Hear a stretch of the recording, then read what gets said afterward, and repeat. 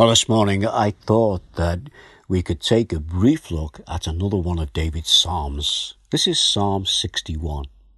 It's the prayer of a man who feels alone and vulnerable, a man who calls out to the one he knows that he can trust, the one who will give him the strength to face his physical, emotional, and spiritual weaknesses.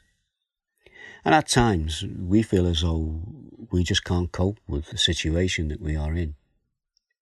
When David says to the Lord, "Listen to my prayer from the ends of the earth," it means that he is feeling as if he is far away from God.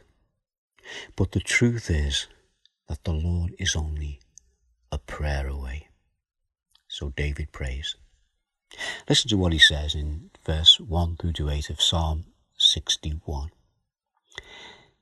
Hear my cry, O God, listen to my prayer. From the ends of the earth I call to you. I call as my heart grows faint. Lead me to the rock that is higher than I. Let's stop for a moment. The Lord is the rock. And for David to be standing on that rock, it signifies him as being lifted up above his fears and problems. As we continue in the psalm, verse 3, for you have been my refuge, a strong tower against the foe. Let's stop again and think about that. You see, David knows how the Lord has protected him in the past and that he will, in the present and in the future, continue to protect him. So in verse 4, he continues and says this, I long to dwell in your tent forever and take refuge in the shelter of your wings. Tent. Why does David say your tent? For David, the tent was the tabernacle, the place where God dwelt with his people.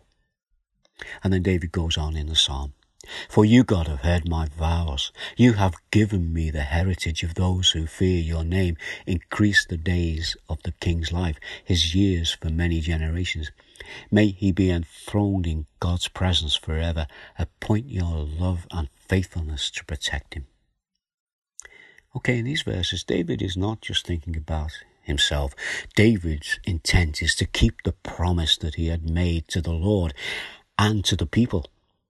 And he knew that those promises would be for future generations so that they would know the Lord's blessing. He didn't realize it at the time, but it was all part of God's plan to bring Jesus into this world so that all could be blessed by his sacrifice that he made on the cross. But let's go back to David's psalm, to verse 8. And this is what David says in this verse. Then I will ever sing in praise of your name and fulfill my vows day by day. It's a good psalm, this. It's only a short psalm. In the opening verses, we hear David's cry for God to listen. And as the psalm closes, David knows that God has heard him. And David can sing praises to God. Let's pray. Father, we thank you again for the words of David, and although they were written so long ago, they are applicable to us today in whatever situation we find ourselves in. Just speak to us through these words and encourage us as we ask these things in the name of Jesus. Amen. Well, God bless you, and as you go through today, take care. Bye for now.